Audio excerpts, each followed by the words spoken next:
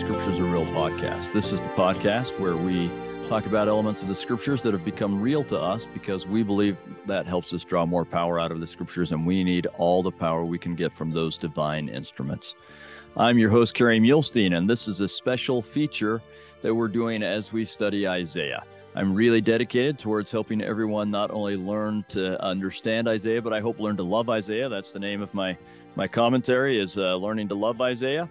But I just really hope everyone will learn to love Isaiah. And as one of the things that we're doing to help you with that is I've taken little videos that I've made for my classes.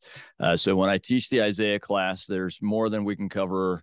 Even though we're sometimes just covering 2 chapters a day, that we can only still do about maybe 30% of what I'd like to do. So I take at least one topic, and most days of class, I have a little video that the students are supposed to watch that explains some things for them that we just won't have time to do in class. And I've decided to make those into a feature for everyone on my podcast. So this introduction will be at the front of each one of those. And then what you're going to have is the opportunity to watch or listen to. And sometimes I will make reference to pictures because when I made this, I wasn't making it for a podcast. And so I didn't have just audio listeners in mind. So I apologize for that. But I'll have both the video on YouTube and I'll have the audio on my typical podcast, and I think you'll be all right without the pictures 99% of the time.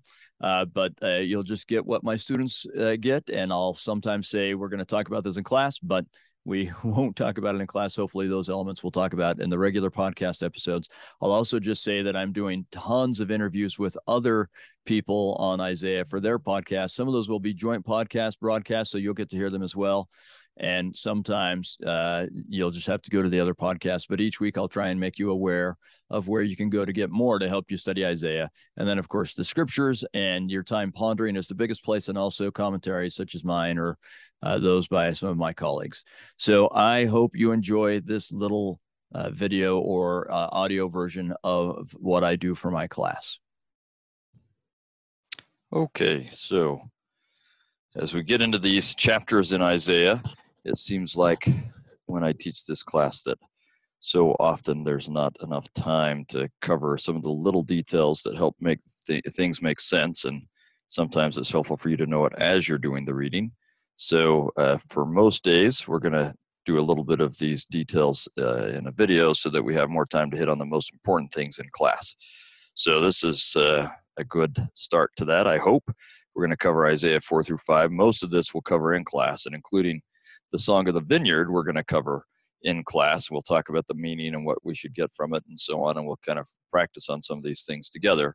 But there are a few things that I wanted to go through and show you so that you could just have a feel for the poetry of Isaiah.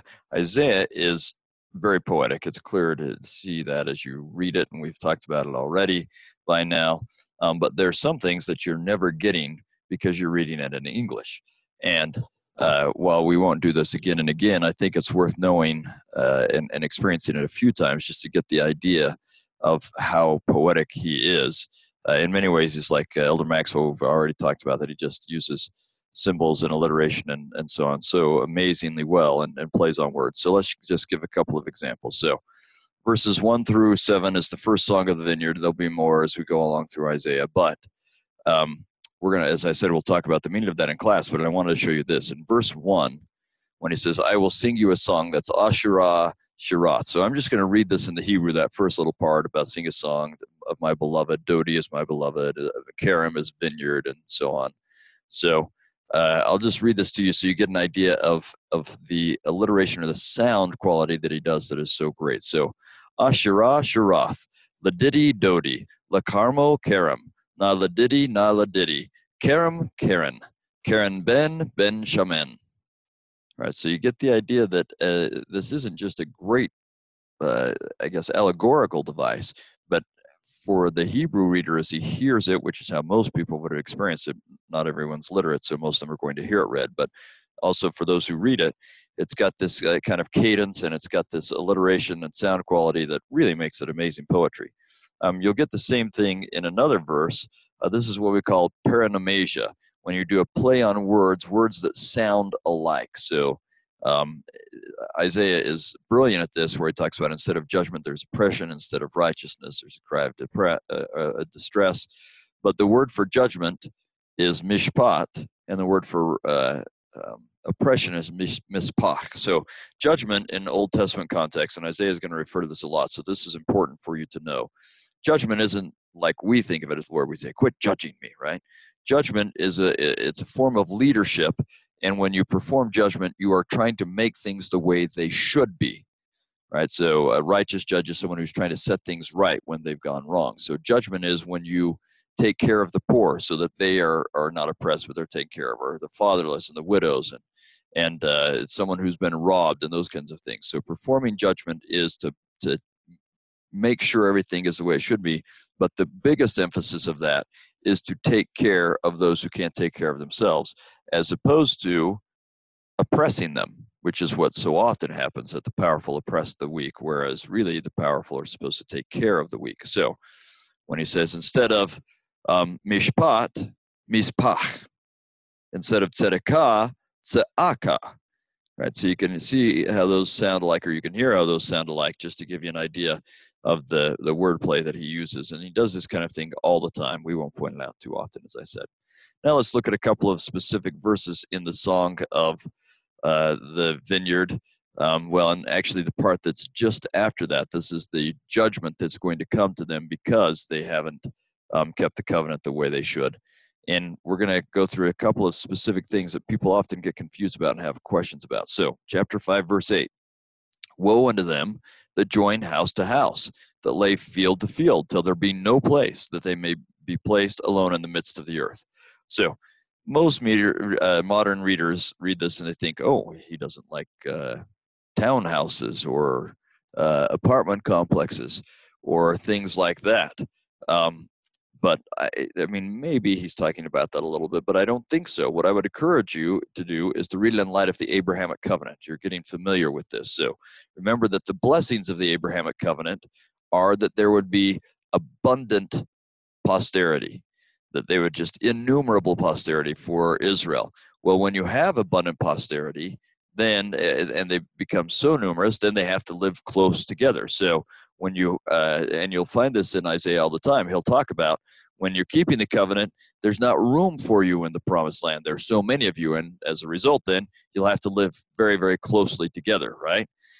So it's not woe because they've done it, it's woe because they have had that kind of blessing, but now, and as I said, it could have other meanings, but really the primary meaning is the Abrahamic covenant. So now, this is what he will say: in mine ears, said the Lord of hosts, of a truth, many houses shall be desolate, even great and fair, without inhabitant. So, whereas the promise of the Abrahamic covenant is numerous posterity, the curse, if you don't keep the Abrahamic covenant, is that you will have hardly any posterity, and as a result, all those places that people were once living in will now be desolate. No one will live in them, not one inhabitant, because they haven't kept the covenant. So that's really the imagery he's trying to use here. And so it will have, I think, some literal fulfillments. We'll see that as Assyria comes in and later Babylon comes in, that houses that had people in them literally will have no one in them. And so there's a literal element to it in his day and shortly thereafter. But the bigger picture he's trying to paint is because you haven't kept the Abrahamic covenant, you'll get the cursings of the Abrahamic covenant rather than the blessings. And so when you read these verses, think of the literal fulfillment, but mostly think not about, oh, is he mad because I live in BYU apartments that are so close together? No. What he's saying is, when you were blessed with the covenant, that was great. You had numerous posterity, but now you're cursed because you're not keeping the covenant, and the covenant's being reversed. So that's what he's meaning. He will go on with that in verse 10. Remember that part of the blessings of the covenant is that the land yields abundantly. You have this amazing harvest, it's just bounteous, and it makes you wealthy and takes care of you. You prosper in the land, right? That's the Book of Mormon way of talking about the covenant, that you prosper in the land. It's absolutely Abrahamic covenant in the Book of Mormon when you do that. But here's what will happen in verse 9. He continues to say the covenant reversals as they get the covenant cursings because they've broken the covenant. So we get him saying, yea, 10 acres of vineyard shall yield 1 bath, and the seed of an homer shall yield an ephah. Well, that doesn't make any sense to you unless you take the time to Google, and you could just Google and find out how much is a bath, how much is an ephah, how much would a vineyard normally yield. So let's go through it just so that you can see how to do this. But these are the kinds of things you can do on your own, actually, as you want to understand Isaiah. So here's a picture of a vineyard in southern Judah. This is next to the town of Lachish. We'll talk about Lachish as we go along. But anyway, this Lachish is just right up here, the hillside you can see, but the vineyard is right below it. Anyway, 10 acres of grapes is what he's talking about, right? And in modern times, so these are some of those vineyards or these vines right there in Lachish. Modern times, 10 acres of grapes, you can expect about 5 tons of wine. That's a lot of wine, right? But he says 10 acres will yield 1 bath. Well, 1 bath is 5 to 7 gallons, right? So you see what he's saying. Where you would expect 5 tons, you'll get 5 gallons. That's the opposite of the land yielding bounteously. This is what I would call chaos literature. The land is not yielding bounteously, it's yielding hardly anything, right? So those are grapes from that same area, as he tells them, basically, covenants being reversed. You're getting the covenantal cursings. Let's look at this stuff about seed, all right? So 1 seed of wheat, so here's a grain field in northern Israel, right there. 1 seed of wheat will usually yield a stalk, and a stalk will yield 40 kernels. So this is actually my excavation site in Egypt. Those are some of my workers there, but they still harvest it by hand the same way that that they would have in the Bible. I mean, a little bit better tools. So just so you can get an idea of all those stalks, you see the sheaves with all the stalks together there. Well, 1 stalk would yield 40 kernels. That's today. It wouldn't be quite as much in biblical times.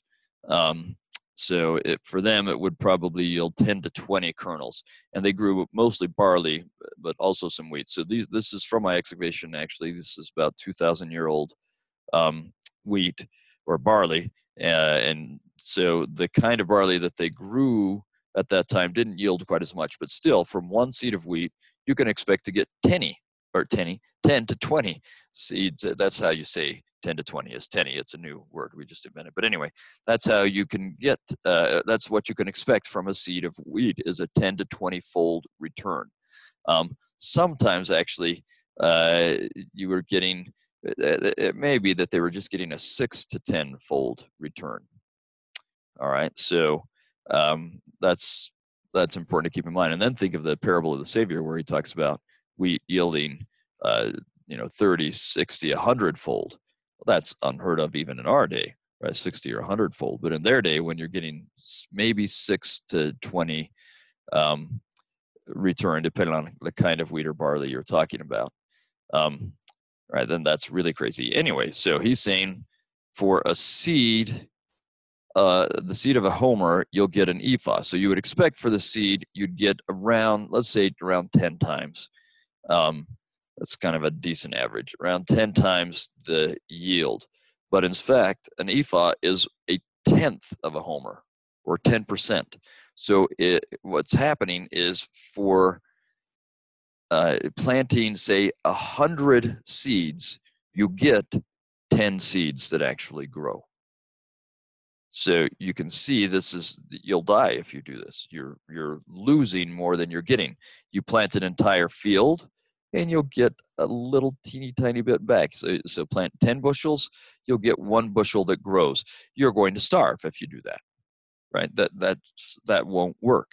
So again, this is just a way of saying that the covenant has been reversed, and they're now getting the covenantal cursings. So keep that in mind as you do your reading, and that will allow us to talk about some other things in class. So I'm going to stop the video now, and you can do your reading and take your quiz and enjoy it, and we'll talk about it in class.